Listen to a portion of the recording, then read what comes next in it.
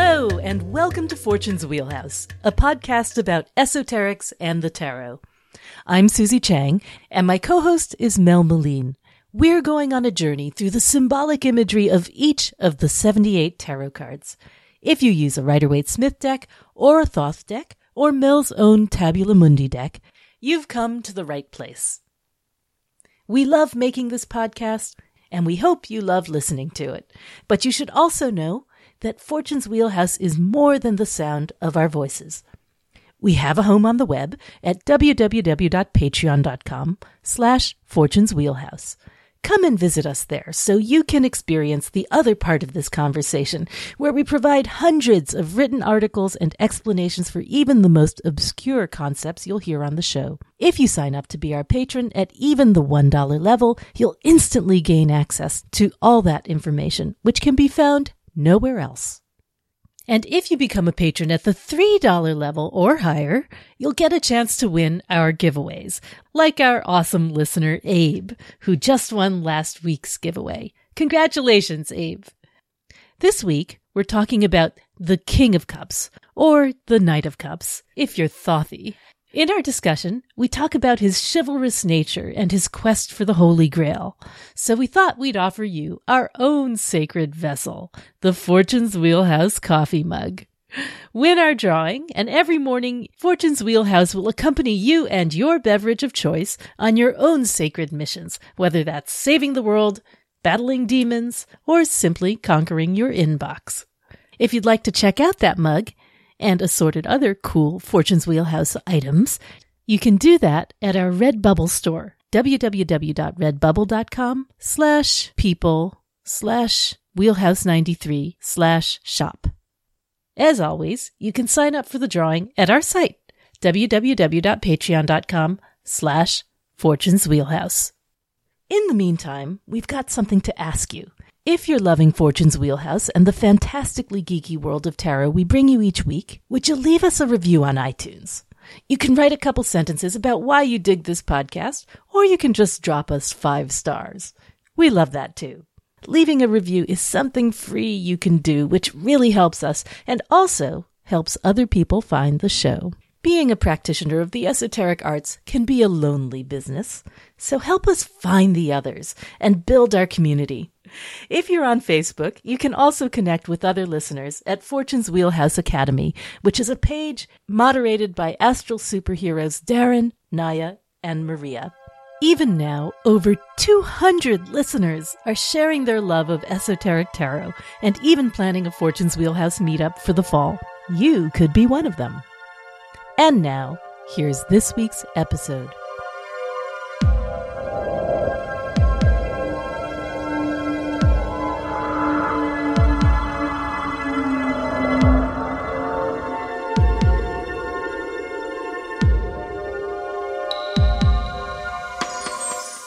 Okay, welcome to the court cards of the Cups suit. This is our first time back in courts in several weeks. We did a big overview of the courts way back when we did the King/Knight of Wands. So if you would like a complete introduction to how the court cards work, overview of the Golden Dawn correspondences for the court cards, you can go back to that episode, which is episode 32. King or Knight of Wands, and you can see a complete rundown of all of that material. So, as we did with the Wand suit, we're going to go from King or Knight to Queen to Knight or Prince to Page or Princess, in that order. And then we'll move on to Swords. And we'll talk a little bit again about the confusion or overlap between the Knight and King, Prince, male court correspondences, since that always comes up with every one of these cards. So if you're confused about that, don't worry about it. Everybody is. Join the club. Exactly. All right. So starting with the King of Cups in Rider-Waite-Smith, or the Knight of Cups in Tabula Mundi and Thoth. His hermetic title, well, he has several, right? So we've got the Lord of the Waves and the Waters, the King of the Hosts of the Sea, and the King of Undines and of Nymphs. I actually looked up the difference between undines and nymphs. Where was I? I was reading something the other day. there actually are differences between these categories of, I guess you'd call them water elementals. Naiads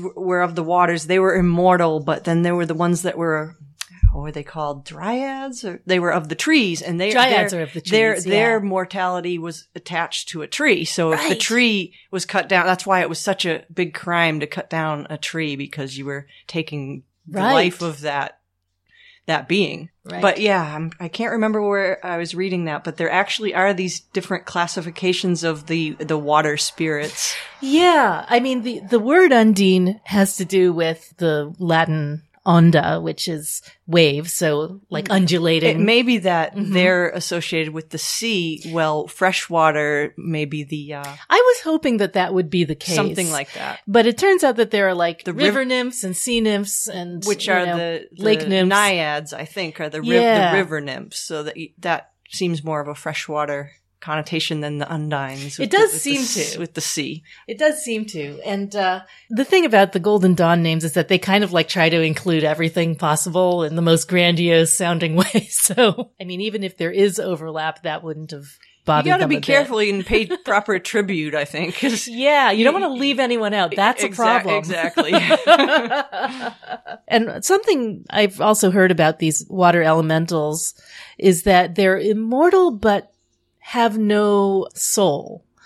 I don't know whether that's true of the other elementals, but there's a lot of Christian mythology about these water elementals, like the Little Mermaid, for example, and the idea that, by marrying into a mortal family, you can gain a soul, kind of a thing. But it's just so interesting that that's associated with this suit, because it is a suit that's so much about the soul and the spirit and the human relationship with that. That's really interesting, because one of the things I was reading recently that was attributed to Paul Foster Case is that he associated the kings or knights with the spirit, the queens with the soul, the knight with the ego, or the prince knight with the ego, and the princess page with the body.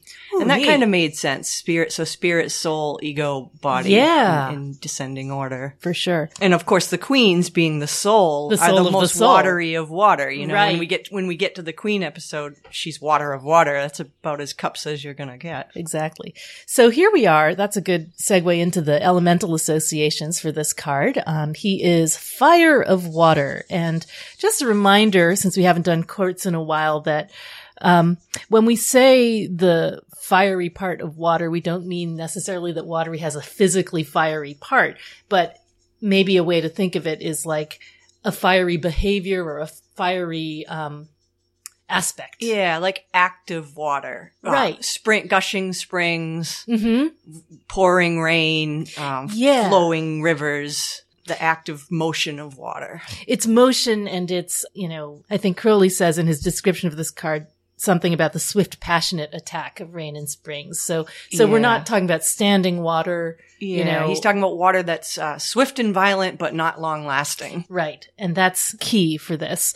So we want to think of fire as being something that's quick and ephemeral and very active. It's not stagnant water here. Right. For the most part. Right.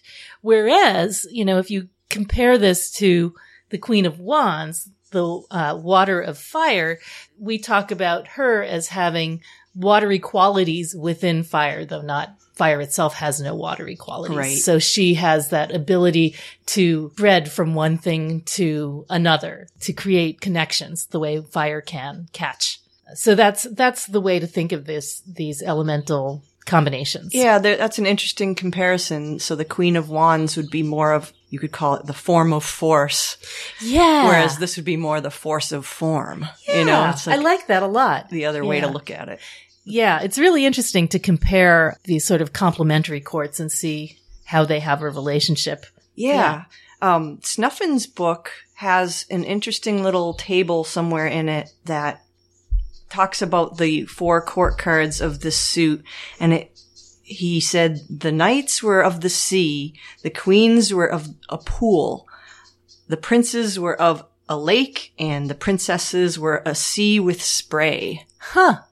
And I thought that was kind of interesting, because so if you think of, the night as the sea, this kind of boundlessness where the queen as a pool that's Contains more still it. and reflective and That's true. But when you think about like the ways that fire and water can interact, the play of the light on the water, the rainbow, the way all of that has this glittering, sparkling quality, but is not long lasting. That's what we associate with this card. And we'll also be talking about, lots of rainbows and peacocks. Yeah. Yep. And hot springs. Fire of water. That's another manifestation of fire and water. Yeah. Anything steamy. Yeah. So there's, the steaminess of the Queen of Wands, and there's the steaminess of the Knight or King of Cups, which are interesting to think about. I also think that there's something about this quality of light and water interplaying that has to do with the ability to project onto this character. Like when I was in Singapore, they had this like super high tech waterfront display that was basically like fountains of sheets of water being sprayed up into a harbor and then lights projected against them. So you were actually seeing a movie projected onto water. And to me, that has a little bit of the quality of this, the idea that this man, this court card, has qualities that people project onto him. He has this figure of like, the charismatic leader, but his charisma is borrowed from what people project onto him to some degree. And that's something that I get from almost it. Reminds me of those studies where the spoken word was introduced to water to see the qualities that the water could be imbued with. Really? Yeah. Interesting. Can't remember the scientist's name, but it was really interesting. That's cool. So let's see. He is associated with, primarily Pisces, the first 2 decans of Pisces, but he also has the final decan of Aquarius. Like 12 of the 16 court cards, not the page princesses, but like all of the rest of them, he has these 3 decans that overlap 2 signs. Right. So primarily he functions as a Pisces, but with what's called the shadow decan, which we talk about in the overview, shows a quality that he has, but perhaps is expressed when he's less comfortable. Yeah. I was thinking about this last night, and I was wondering if there's sort of like a corollary to, in astrology, to the moon rising and sun sign. Like the shadow decan might be the moon sign, the thing that nobody sees, but which motivates you, in a way. Or that comes out when you're under stress and pressure that you normally can have more under control. Whereas the primary 2 decans might be the face that you show to the world. Yeah. Yeah. Yep. Well, as far as Pisces goes, we're going to be seeing a lot of oceanic, fishy symbolism when we get to the actual cards. I like, in relation to this card especially, the motto for Pisces, which is I believe. Yeah. And you can kind of see that in these figures. Yes, I think that there's a real connection, that connection between the Aquarian idealism and then the kind of faith that turns into, and the connection between people, the movements that inspires, that has to do with this card. Yeah, and Pisces, as the final sign of the zodiac, is also a sign that's about transcendence. The dissolving of boundaries. Yeah. Right. Yeah, about the fundamental connections of humanity and the idea that we're basically all one organism. So that final decan of Aquarius going into first 2 decans of Pisces, the associated majors are therefore the star and the moon.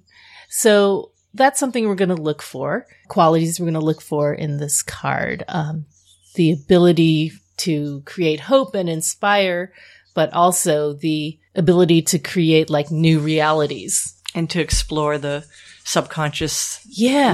The sign has a lot to do with exploring themes of the subconscious realm. So the dates of Aquarius to Pisces, that's February 9-ish to March 10th-ish, which is not particularly significant in terms of the relationship of the day to the night exactly, or it doesn't have a cross-quarter holiday in it. For us, it's just that sort of waiting for spring, endlessly waiting for spring. Right. So the corresponding minors, the titles for them would be futility, indolence or abandoned success, and happiness or material happiness. So yeah, I mean, if you think about that, it is a story about spiritual journeys that's associated with this card. You know, with the 8 and 9 of Cups, there's always that search for where is true happiness. I think it's interesting, too, to look at the planetary rulers of those decans, because you've got Saturn with the 8 of Cups indolence, and you've got Jupiter with the 9 of Cups happiness. Yeah. So there's a real polarity, and I've seen those cards described as soul loss for the indolence card and soul enrichment for the happiness card. So there's, you know, those two opposite kind of poles going on. Whereas then with the 7 of Swords, futility ruled by the moon as his shadow decan, it shows a passivity and a loss of will, that concept of futility. You know, the moon's kind of vacillation and not committing. And as a knight, the concept of will is very important. And so that's his weakness. When he loses his will to go on and becomes too passive, he's not going to ultimately get that 9 of Cups happiness result that he seeks. I think that, so the thing about the moon is that, you know, ruling that final decan of Aquarius, the 7 of Swords, is that it has that doubleness about it, that quality of the impulses warring with each other. You know, I call that the card of the divided mind. And, you know, the moon confers glamour. It can confer an appearance, but that appearance, you know, when you mistake that for the truth, can really lead people astray. And I think that that's something that, you know, if you look at the Rider-Waite-Smith 7 of Swords, you see a person who has a couple of different agendas going on and is possibly losing his way. You know, that's one expression of futility, the idea that when you're not fully integrated into yourself, when you're split in your mind, that it's possible to get lost. And that may even lead to that journey of the 8 of Cups, the spiritual lost journey, and the spiritual regaining journey of the 9 of Cups. Yeah, it's almost like this guy is on a quest, and, you know, a quest for that holy grail of happiness, the cause of happiness, but he can lose heart along the way, apparently. Right. And it becomes his mission to find that. And I think as the king or knight of cups, he becomes an avatar for other people to find their own journeys in him. Yeah. So Sephira-wise, so Tree of Life, he's associated with Chokmah in Briha. So Chokmah, we translate usually as wisdom. This is not one of his decans. It's actually a decan of the Queen of Cups, but it's also interesting to look at the minor cards for the Sephira. So for the knight, you'd be looking at the 2 of Cups, love. Right. And for the Queen, then you'd be looking at the 3, which actually is one of her decans, and for the Prince, the 6, and the Princess, the 10. So if we, looking especially at the 2 of Cups in relation to this card, the idea of love, it reminds me of, well, we have the 4 powers of the Sphinx related to the 4 divine letters of the divine name. This would be the Yod of love, to dare, to love. So when I think of the 2 of Cups and the concept of will, the will to love and the will to dream, because this guy is a dreamer. He is. He's a visionary. In a good way. Yeah. So that's interesting to think about, that the 2 of a given suit will always be connected with to the knight of the suit. Knight or king of the suit. And the 3 will always be connected to the queen of the suit. The 3 will also always be one of the queen's decans, in the same way that the 6 will always be one of the knight or prince's decans, as well as being associated with him in that story. And then, of course, there's the 10, which is not really part of the story at all in terms of the page or princess not having those specific decans.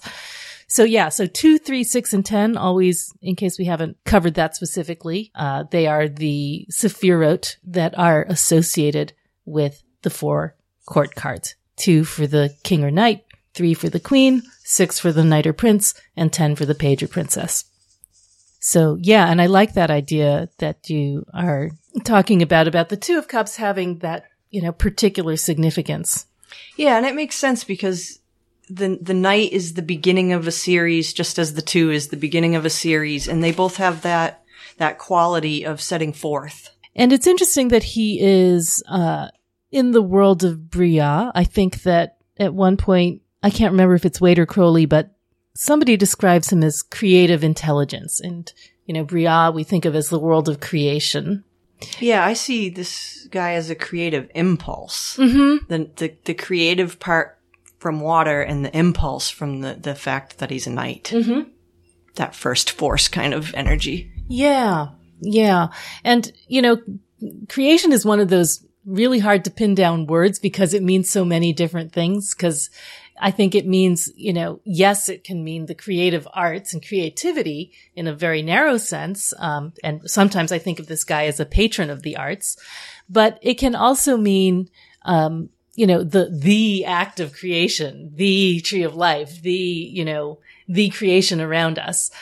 And in terms of the four worlds, this second world, the world of cups, the world of water, is a world where we have, I'm trying to remember exactly how to put it. It's sort of like the first world is the idea to have an impulse, the motion towards an impulse, but not the impulse itself. And this world, the world of love, the world of creation, the world of water and cups is the world where that starts to take form. Whereas the world of swords is the blueprint for the actual thing itself, which we're going to get in the final world, the world of discs. Yeah, it's where the thing is dreamed up. Yeah. Yeah. Sort of like the idea of bird, right? Something that has these qualities, but without really filling it in or having specifics. Okay. All right. So going over some of the historical meanings of this card, he was associated with, he's the King of Hearts is generally associated with Charlemagne, the first Holy Roman Emperor who was formerly the King of the Franks. And he is, of course, if you play poker or any other card games religiously, you will know that he's also known as the Suicide King because he's the playing card who appears to be holding his sword in such a way that it would go straight through his head. That is supposed to be a sort of a misprint over the years. It used to be a battle axe he was holding, but over the years, the axe part of it sort of disappeared, and now he looks like he's holding this sword that's going straight through his head. He's also the only king who has no mustache. He is the only king who, when on a playing card, you have both sides, right? The upside down and the right side up, who shows four hands. He's also the only king who is, associated historically with an actual emperor. So the others are all associated with other kinds of historical figures or kings, but not emperors. And I think what is special about Charlemagne and why he's associated with this suit is because he wasn't just a military figure. He wasn't just a conqueror. He was a person who was associated with the church, the Holy Roman Empire. He was a person who was considered a great supporter of the spiritual leader of the realm, not just the political leader of the realm. He was also supposed to be very supportive of education. So, and I think that's something that we see going back with this deck. Wands are associated with the peasant agricultural class, but cups are associated with the clergy, with matters of the heart, with matters of the spirit and matters of the soul. So he was also later sort of co-opted as the sort of model of chivalry. So him and his paladin knights were considered, the model for that ideal of chivalry where the knight's mission in life is not merely to be a soldier, but to be a protector of the weak and the powerless. So that's, some of that, where that mythology comes from. There's also that idea with chivalry of some sort of renunciation quality to it sometimes. Yes, absolutely. Renunciation of the flesh or the pleasures of the flesh. Yeah. Right. In the service of some sort of redemption. Right. So that whatever material attainments you gain in this world are really secondary to the ultimate goal of, unification with God or spirit. And interestingly, so in Ateya, this card, the King of Cups, represents a blonde man, which is actually true for cups in general. They often associate them with blondes, but, which is one of those things that I think is just kind of ridiculous, but, especially if your family origin is from a place where everybody has the same color hair and eyes. But anyway, so blonde man or a man, the French term is an homme en place. And I looked this up, and that just means a man in place is a man in like an official capacity, someone who's attained some power in a bureaucracy kind of a thing. It can also represent the great priest, it says. So, member of the clergy class. It indicates a superior will.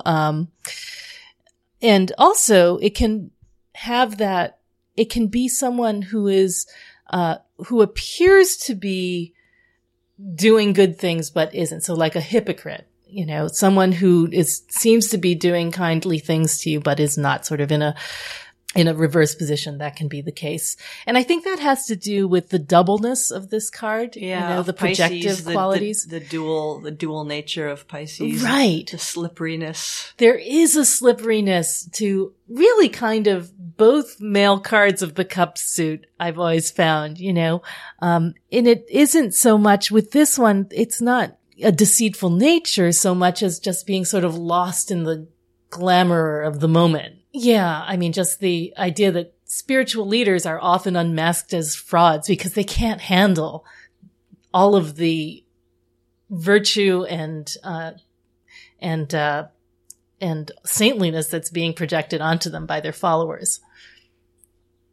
So that's something that I kind of pick up from the historical meanings.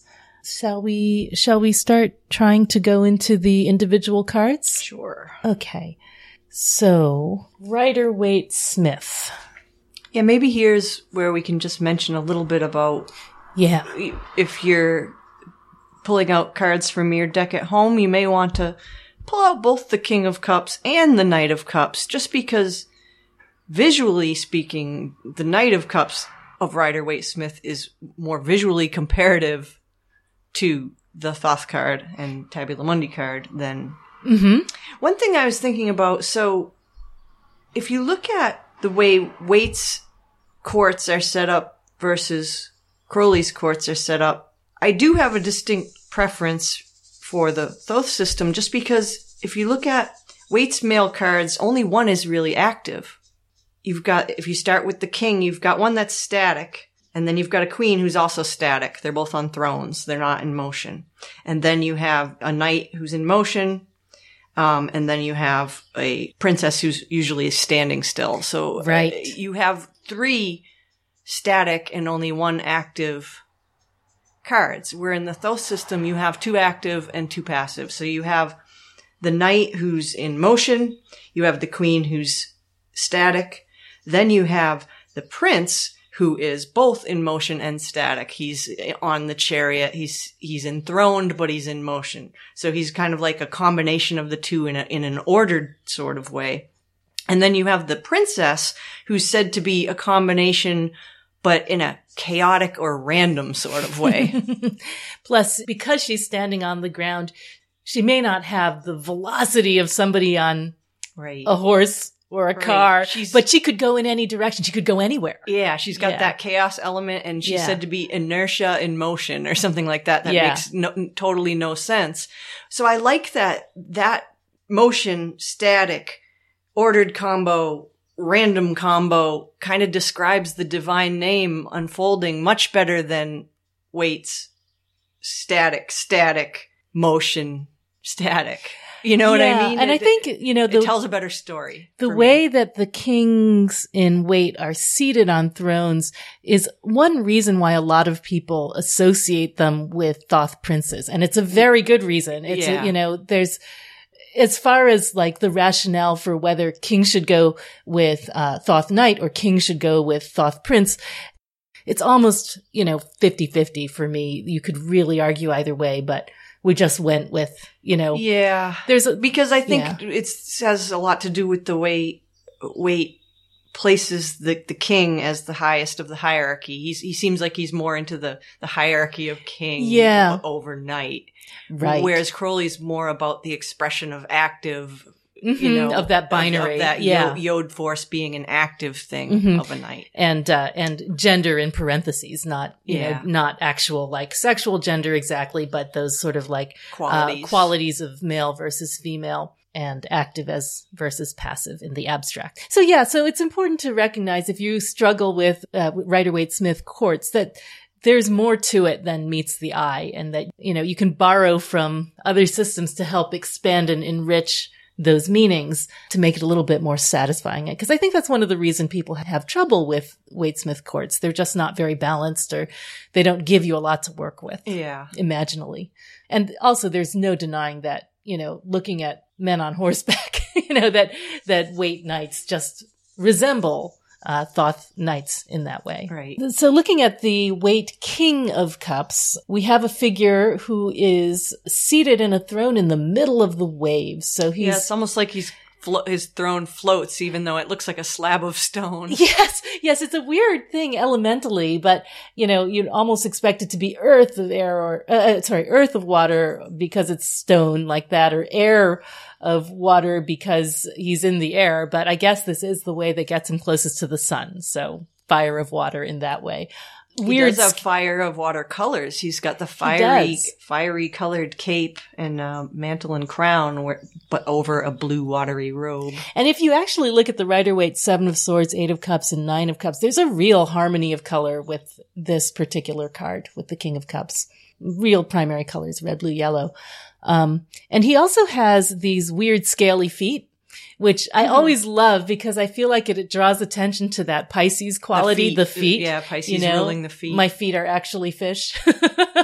Fish feet. Fish feet, I like the little fishy that's on the left there. It's like just peeking out. It kind of looks like he's smiling. Exactly. There has to be a leaping fish. Right. And I've heard that described as a dolphin, but as usual, it's sort of like, people calling fish and dolphins by the same name for whatever reason.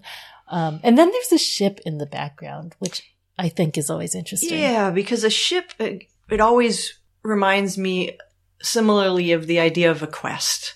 The great journey. When you see an image of a ship, you can sometimes think of, sailing the seas of the mind, or even the journey of death, or, like, look, a golden winged ship is passing my way, and it didn't have to stop. It just kept on going. No, this king was historically always considered a really older guy, a mature guy. Not all the kings are thought of that way, but because he has the vision to look really far, and that's a quality of Pisces. Yeah. It's a Jupiterian quality, the willingness to go far, traveling in the mind or in physical life, I think are real qualities of that card. For example, we see another card we see the ship on in Rider-Waite-Smith is the 2 of Pentacles, which is a Jupiter and Capricorn card where the ship shows that willingness to go far, to explore the frontiers of whatever adventure you're on. I didn't look it up. He's got a scepter and he's got a cup, and the scepter looks like a Golden Dawn scepter to me. It does. One of the scepters of the Adepts. Maybe like the one from the 3 of Wands, maybe? Yeah. But I haven't seen any reference to why she chose to give him that particular scepter. So, and he's got a necklace with a fish on it. Oh yeah. So there are we have fish references on the actual fish on the left of the card, the fishy feet and the fishy necklace. And I don't really read much into that beyond what we, the fact that it's Pisces. However, fish is a sacrificial totem. Yeah. Rider-Waite in particular uses the fish in pretty much all of the cards. I think there's a fish in every one of the water courts. In the way that there's a salamander in all of the wands courts. Yeah, this is the way that we say this is a cup card. Yeah. Yeah, and if you look at, again, looking at the scepter, look how the scepter the design of it is echoed in the throne beneath. Yeah, that's interesting. It's curious. And it's kind of, that could be a water triangle. in a way. Oh, wait, no, that's not. That's a fire triangle. Well, it could be a fire triangle. Yeah, because it's fire of water. Yeah. And I think the other thing about the fish is that the way the fish inhabits the water is a metaphor for the way that we inhabit spirit. You know, we can think of it as being present all around us, that we live and breathe it without even realizing it. And I think that's the spiritual message of Pisces. I feel like I should have done a study of the different king crowns, but I didn't. Yeah, it's a funny looking It's a funny one, isn't it? It reminds me a little, you know, the red part of the crown reminds me of a clerical cap, the cap of the cardinals, I think. It's got ear flaps. Oh, yeah. Huh. Wonder if that ear flap is symbolic of, you know, tuning out the material world to tune into the inner world. Yeah. Perhaps. That's a good way to look at it. Yeah. And also maybe it's a way of sort of it's blue. It's referencing water. I mean, if you look at the King of Wands crown, that's a crown that is supposed to sort of indicate flame, right? It's got the points of the crown look like flame. The Knight of Cups, King of Cups crown does have those wavy lines on the band of it that are suggestive of waves. It does. Yeah, but you're right that there does seem to be some sort of stylized wave on the crown. The King of Swords, I just looked at it. If you look real close, you can see on his crown that he's got like babies on it. Mm-hmm. Cherubs. Yep. That's a Gemini thing. It's right. A Gemini symbol. Twins type thing. And then I'm just going to look at the King of Discs here. He has sort of what could be a laurel wreath or something like that, and some flowers. Yep, it does look like greenery around the band of his head. Yeah, so you can see that there's an attempt in each of these sort of to tie it crowns. Elementally to the suit. Yeah, and you know that's interesting that that the King of Swords has a human face on it, because it's kind of redundant, you know, wearing a face on your face. but it has two-faced. Yeah, two-faced, and it Gemini faced, and it does really make you think of the sort of intellectualization of that card. Anyway, okay, so that's kind of interesting. And the other thing that we should probably mention is that there's also, you know, depending on whether you associate the King of Cups with the Prince of Cups or the Knight of Cups in Thoth, that also affects the elemental association. So there is definitely an argument for calling him Heir of Water. Just something to think about. It's almost as if the Rider-Waite King is on an island. Yeah. He's surrounded on all sides by water, but he's not in the water. No part of him is touching the water. Yeah, and it's true. You know, it's also true of the knight that he's not touching the water either. Whereas the Queen of Cups is basically, you know, her dress is sort of merging with the water. I'm just trying to, and I think the Page of Cups is also not touching the water. He's just in front of it, or she. And he's got a weird shaped throne too. It is. Sort of looks like an armchair that got fossilized. Yeah, it does. Okay, so, should we move on to Thoth? Sure. There's a ton going on in Thoth. It's a beautiful card. Yeah. I love the Art Deco vibe. Lady Frida got those wings, you know, it looks almost as if it's a metallic sculpture from the Deco period. It does. Yeah. And it really dominates the card and sort of echoes the wave shapes in it. So the wings, these amazing wings that he has, I think Crowley, and as well as what the horse is doing, sort of leaping over the waves, is meant to show how active, you know, this fiery aspect of water is. Yeah, there's an alchemical story in this card as well, because it's got the peacock in that bottom wave that's kind of like stylized and swooping up, has a faint but discernible peacock within, and as we know, the peacock is a symbol for the alchemical transformation. It's the stage that follows the blackening stage. Then there's the iridescent colors, and then comes the whitening phase, which is symbolized in the white horse and the white wings. And yes, that peacock's tail stage, the cauda pavonis, is supposed to be a good sign that what you're doing is working. Yeah. Yeah, when you see all the colors of the rainbow. I think of it as sort of, not having ever done any practical alchemy, who has, but I think of it as like that sort of a greasy sheen, you know, that oily, the iridescent oily sheen. Yeah. Yeah, I've read that it's symbolic of the transcendental experience, that phase between the blackening and the whitening. In between, there's that transcendence. That makes sense. And the peacock's kind of interesting. It was sacred to Hera, which brings in Jupiter again, the ruler of Pisces, Hera being his long-suffering spouse. The peacock was actually a gift from Pan to Hera, and then it became cherished by her. He's also across cultures, more broadly, the peacock is a solar symbol, which is interesting because fire and water, right? And water, yeah. The eyes, the iridescence. It's associated with both immortality, but also the short-lived nature of things. So it's kind of a contradiction, but like Pisces itself. Right. The wholeness of everything because of every color that it has, but it's the totality short-lived. Of all colors, but that phase doesn't last long. Just like we saw in the 10 of Cups, Rainbow of Pisces. Yep. The shape of the tail, the way it opens up like a fan, is said to be like the solar wheel. So again, that brings in fire and water. Right. And there was something else, and we're both drawing on the dictionary of symbols for this because it's just so good. There's a tradition of sacrificing the peacock in a prayer for rain. So that also to me really ties in with the sort of swift, passionate attack of the rain that goes with this.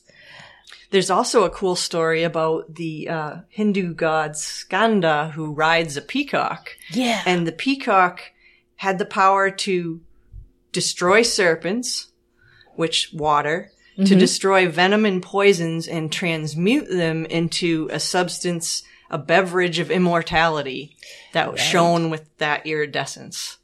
Yeah, there is a long sort of tradition of peacock versus serpent, which is interesting when you think about, the fact that serpent is a form of Scorpio, which will be, so there's like a father-son, prince-knight tension in there. Yep. Yeah.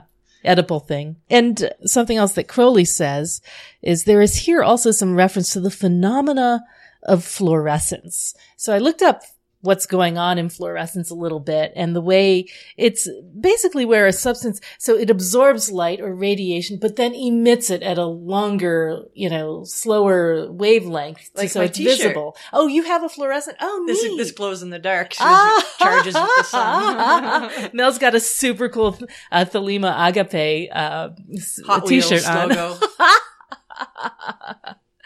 Where'd you get that from? Studio what's Etsy. this? Oh, Etsy. It's, if anyone is interested, it is the Not-for-Profit Industries, and profit spelled profit. Prophet. That's appropriate. I love this shirt, yeah. But That's it glows good. in the dark, so That is there's great. fluorescence for you. There you go. So it's about taking. Have you ever seen it on the beach? Seen fluorescence on the beach? No. Oh, and when I was on the West Coast, there was this stuff that would wash up on the beach, and the sand would glow. Oh, wow, like bioluminescence. Yeah. Yeah. So it was some kind of algae, I think. So metaphorically, that makes me think of, the fiery absorption of energy, and then the ability to relay it or, give it to the rest of the world in some kind of broader spiritual message is also sort of an aspect of a way to translate that fluorescence into abstract terms. Looking at the crab coming from his cup. Yeah. In the Thoth deck, that really looks very solar. There's the gold cup and the gold crab with these rays coming out of it. And sure maybe does. That's just a fire water thing, the solar. And it also reminds me of alchemical gold, because we were talking about, the whole process of alchemy is supposed to be the end result of transmuting base things to gold, whether it's actual gold or spiritual gold. Mm-hmm. Yeah, that makes sense. And also because, in Thoth, so many times we look for the sun in the upper right or upper left corner, somewhere like that. But you can also think of it as like, okay, so the night is existing in the sphere of Chokmah, maybe he's reaching up towards the light of Keter in that corner, in one way or another. Right. He's definitely like holding the cup up as almost like a trophy. And before I knew much about, the astrological associations of the card, I always used to think this was Cancer because the crab was on there. But I think, with all the cards in practice, as I've said before, it often turns out to be the case that it's just somebody in a water sign. It's not always so specific who's who. And when you think about the crab, too, you think about its sideways motion. Mm-hmm. It doesn't approach straight on. Mm-hmm. It kind of moves from side to side to get to where it's going. And it makes me think of, this card as being a divine quest, but it's not always a straight path. Right. And there's something about that sideways motion being the way to travel that speaks a little about doing things without lust of result. Yes. Not coming at it straight on. Yes. Yes. Or possibly because the only way you can have union with the divine is perhaps not in a straight linear fashion. Now, I don't know that Crowley talks about the geomancy specifically in his text. I think he mentions Laetitia? Yes. Yeah. So Jupiter and Pisces. All right. Yeah. Because Laetitia, we talked about in the 9 of Cups and also in the 10 of Cups, is that figure of the upside down U, the rainbow, which is associated specifically with Pisces. As they say, it's ruled outwardly by water and inwardly by fire. I went down the wormhole last night trying to figure out about outer rulership and inner rulership in geomancy, and it's a mess. Yeah, so it really don't is. do it. Yeah, you'll get very confused because there are several different schools of thought, right? And you're going to find conflicting information. I was hoping that it was going to be like you could tell just by looking at the figure, and you can't. It's like just somebody's idea. Yeah. So, like so much. But the meaning of that figure is overall very fortunate. Joy, delight, and health. Yeah. What more could you ask for? That's the ultimate goal, is happiness. Right. Oh, yeah. And I Ching. So, this is interesting. So this is something that Crowley usually goes into some detail with his court cards. But the hexagram that is associated with this card is called Gui Mei, which hexagram 54. And that's a really interesting one because the Gui part of it is kind of means the eldest son, and the Mei part of it kind of means the youngest daughter. So there's like a sort of fire water thing, and also sort of like that reminds us of the whole awakening the eld, princess wakes up the knight kind of story that we have throughout the Golden Dawn's idea of the court cards. But also there's a tradition, I guess this dates from a culture where you would have arranged marriages, and they were right. Isn't it called marrying maiden? The marrying maiden, right? And so this is about the young woman going into the new household, and in fact, these were polygamous households. So sometimes it's like the younger sister who joins her older sister and has to go in as the second wife, which sounds like a really sucky deal. But, for all concerned. Yes. Yes, totally. But I think the sort of like the idealized Confucian way of looking at it is it's this sort of like model of obedience, but also the renewal of the household by someone who is young and healthy and has a lot to offer as slave labor. The other name I read for this one was propriety. Oh, interesting. Which I thought was interesting in terms of this court. And so another thing I was looking into is that each of these hexagrams has two other ones associated with it. Right. The hidden influence and the underlying cause. So the hidden influence for this one was hexagram 63, which was renew, which speaks to that what you just said about, the younger maiden coming in and renewing, and the underlying cause was 53, which was to flower and about flowering. And so I thought that was kind of interesting in terms of this guy. And it said, it said something about a meaning for this hexagram as being to follow rather than lead. And I thought that was interesting because I think of this knight as being on some kind of holy quest. And so he's not leading, he's following the object of desire. Right. The object of happiness or the Holy Grail. Right. The way these hexagrams are composed, just to remind everybody, is that the Golden Dawn basically took 4 trigrams, elemental trigrams, and put them together. So this one is the trigram for swamp or lake. And that's the lower trigram, I believe. Yeah. And that will be repeated throughout the entire quartz cycle. And then the upper one is Jun, which is thunder, which we saw all throughout the wands. Which is like quartz. Fire. In a right. sense. Which is like fire. Exactly. They're kind of weird choices, but nevertheless, they were at least consistent with them throughout the quartz. So you can build your own, quartz hexagram knowing what the rules are quite easily. I was kind of struck by what Crowley had to say about this guy. I think he accused him of being shallow waters. Right. I get the feeling that Crowley didn't much care for this guy. Yeah. So, Tabula Mundi, we can see the peacock again as the court crest, and that comes from the book Tea Description, which I guess this is as good a point to read as any. Mm-hmm. A beautiful, winged, youthful warrior with flying hair, riding upon a white horse, not winged. His general equipment resembles that of the Knight of Wands, but upon his helmet, cuirass, and buskins is a peacock with opened wings. He holds a cup in his hand, bearing the sigil of his scale, Yod. From it issues a crab. Beneath his horse's feet is the sea. Yeah, that was the book Tea Description, and the card follows that pretty faithfully. The peacock with open wings, the youthful warrior on a white steed. The warrior is winged, the steed is not. And he's got beneath the horse's feet waves of the sea.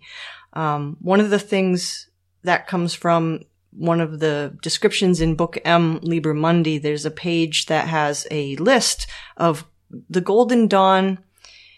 They had these short, pithy phrases for each of the zodiacal signs describing some manifestation of the element. So for the water signs, it will describe some type of water for each sign. For the air signs, some type of cloud formation usually. And for the fire signs, different kinds of flames and so on.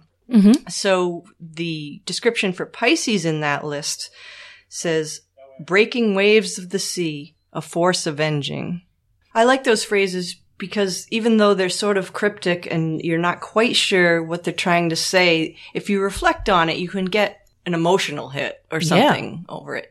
Mm-hmm. So I kind of like those. This night he has the peacock's feathers on his crown and or helmet, I guess you'd call it, and on the wings of his horse, and I mean the wings that he wears. Mm-hmm.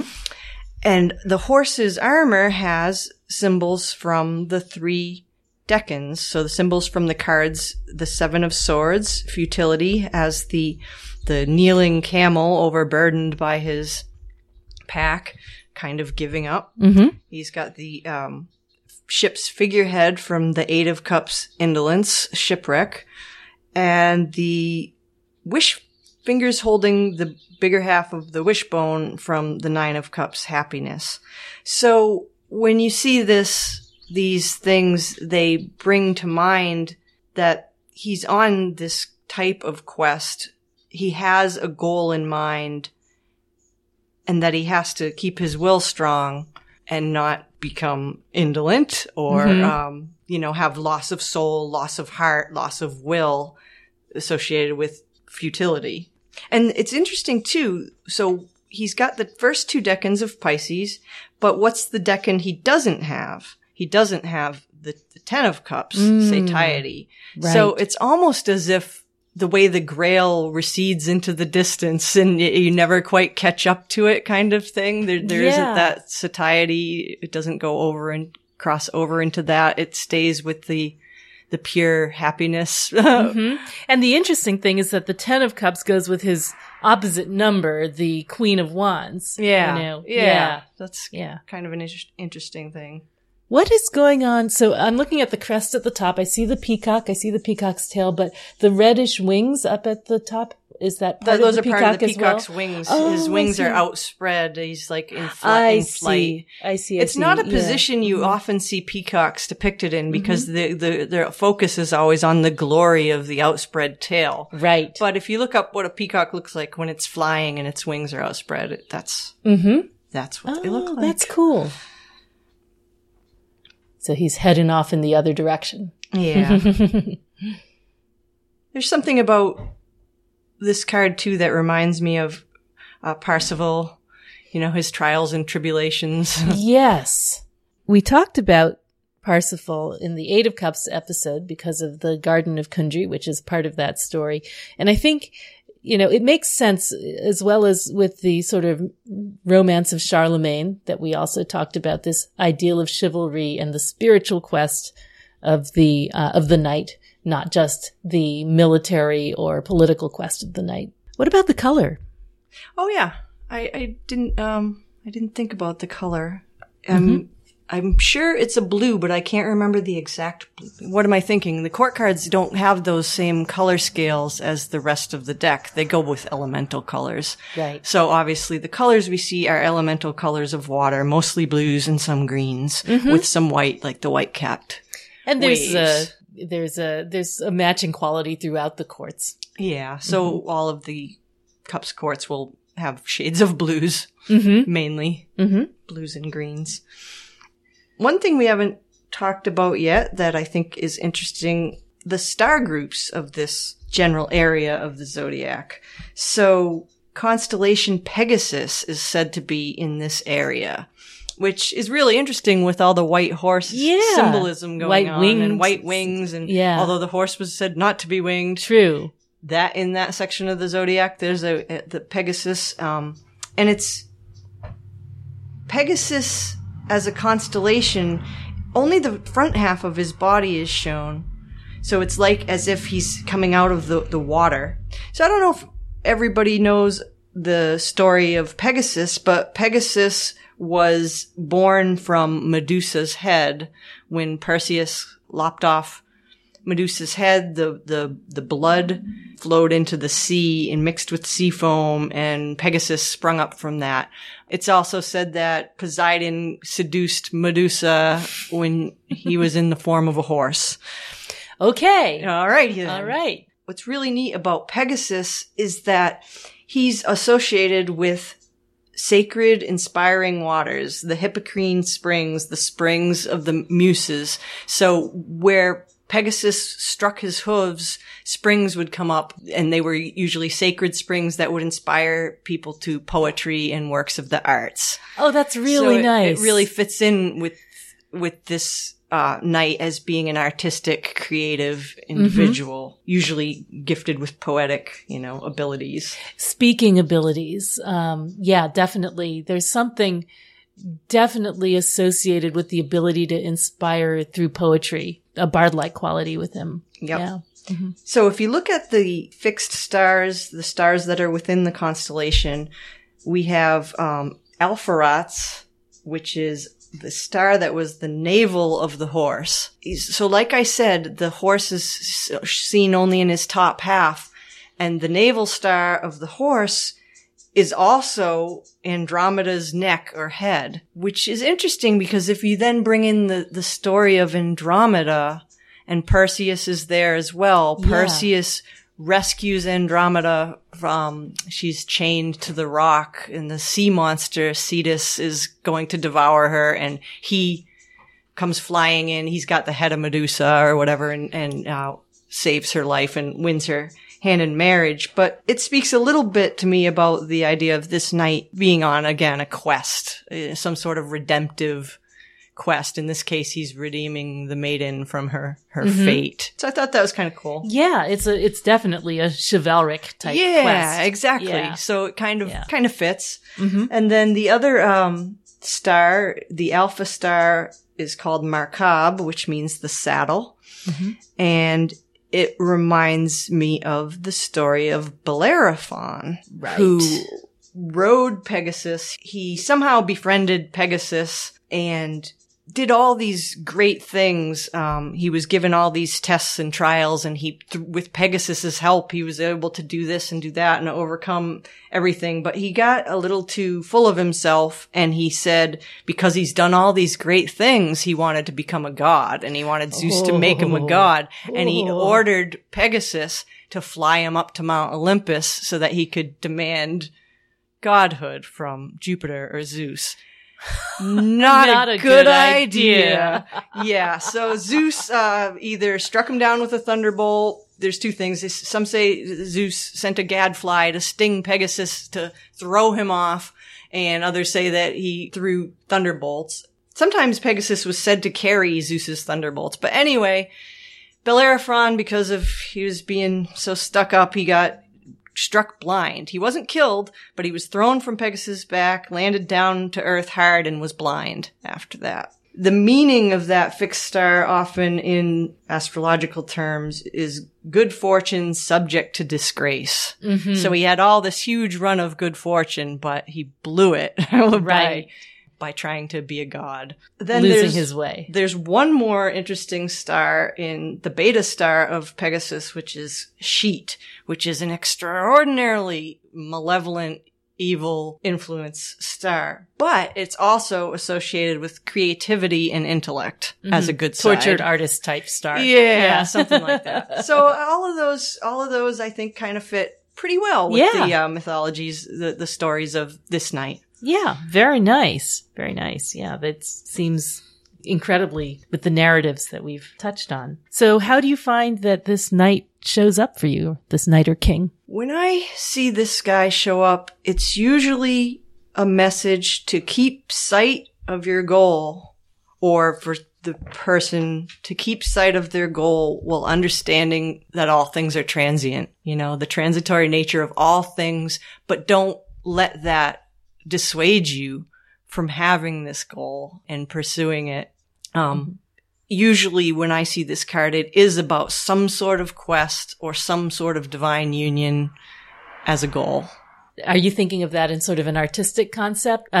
For myself, context. Often, yeah. Mm-hmm. Yeah. For others, it could be whatever their particular holy grail is. Yeah. Well, I don't get this card, relatively speaking, I don't get it a ton, but I don't do very well with it. I was sort of looking through the journaling for this, and it's me getting sick and other people getting sick. I think it's like the respiratory, sort of like the flooding of the sinuses type sort of thing. Just cold after cold after cold.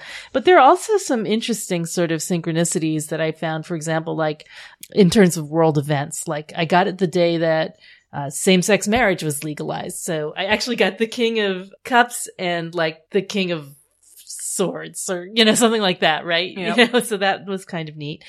I got it the day of the airport protests over the Muslim ban. And I think that, it is a card of sort of mass movements in service of whatever ideal seems to grip the person's imagination at the time. And then I've just gotten it for like really rainy days. Swift, passionate attacks of rain. I've also seen it for like spiritual grapples, when you're looking for spiritual advice, some sort of healing, or you're seeking something, or a mentor, a spiritual mentor. Right. Someone to share that kind of seeking and questing with you, or to act as a guiding figure. And I think there can be themes of renunciation as well, to focus on the spiritual rather than the material. Right. To believe in your goal. That makes sense. Yeah, I have also a note here that there was a time when I got it, and it was just like I had been really struggling with a whole bunch of different things, and I just felt a real need to go back to meditating. And that seemed appropriate for this card. All right. Shall we sum it up? Okay. So we talked about the Knight of Cups as fire of water and what that means. His counterpart in the Queen of Wands is water of fire. Talked about the final decan of Aquarius and the first two decans of Pisces. We talked about the will to dream, the kings as spirit, Pisces motto, I believe. Right. and the relationship with the fishy feet. Oh, we talked a lot about peacocks and rainbows. Yep. Rain, springs, active waters, shallow waters, swift and violent but not lasting. Charlemagne and the Holy Roman Empire, and chivalry and spiritual quests. The Hippocrene Springs, the muse's gift of poetry. Glamour and futility, indolence and happiness. To follow rather than lead, as in following your holy grail. The eldest son and the youngest daughter, or the marrying maiden. Bellerophon, and good fortune still subject to disgrace. The spiritual leader or guru who can be led astray. The gifts of the arts and of healing. The geomantic figure Laetitia, or happiness. And the transitory nature of all things. Yeah. Nature of fluorescence. And the suicide king. The art of chivalry. The dissolving of boundaries, which is a kind of soft power. Didn't really talk about it, but I also associate this with kind of diplomacy. On the world stage. Yep. Yeah. The peacock colors of totality. Cauda pavonis and alchemy. And transmuting serpent's venom into the beverage of immortality. All right. That's a good place to end, I think. I could use some beverage of immortality right now. No kidding. So thank you for exploring the spiritual adventures of the Knight or King of Cups with us, and stay tuned next time for the Queen of Cups, one of your favorites. And that's our show for today. You can find us, as always, at our online home, www.patreon.com/fortuneswheelhouse. But there are also a number of other places you can find me and Mel on the internet. All of Mel's books and decks can be found at www.tarotcart.com. So that's your first stop if you want to find anything related to the Rosetta Tarot or the Tabula Mundi Tarot. That's also where you'll find the adorable new pocket-sized decks, as well as signed and matted prints of her artwork. As for me, my book, Tarot Correspondences, Ancient Secrets for Everyday Readers, is coming out from Llewellyn and is available for pre-order online at Amazon, Book Depository, and more. I also have a shop on Etsy where I sell the one and only trademarked Arcana case in lavish silks, brocades, and esoteric prints, as well as my Zodiac perfumes. Perfumes for the next month's sun signs are always on sale at the year's lowest price. All of that is at www.etsy.com/tarotista. And if you'd like your very own Fortune's Wheelhouse t-shirt or tote bag or mug, we have those too. You can find them at our Redbubble shop. The address for that is redbubble.com/people/wheelhouse93/shop. Go on, get yourself something. You know you deserve it. Happy shopping to all you heroes of the astral plane. We so appreciate your support.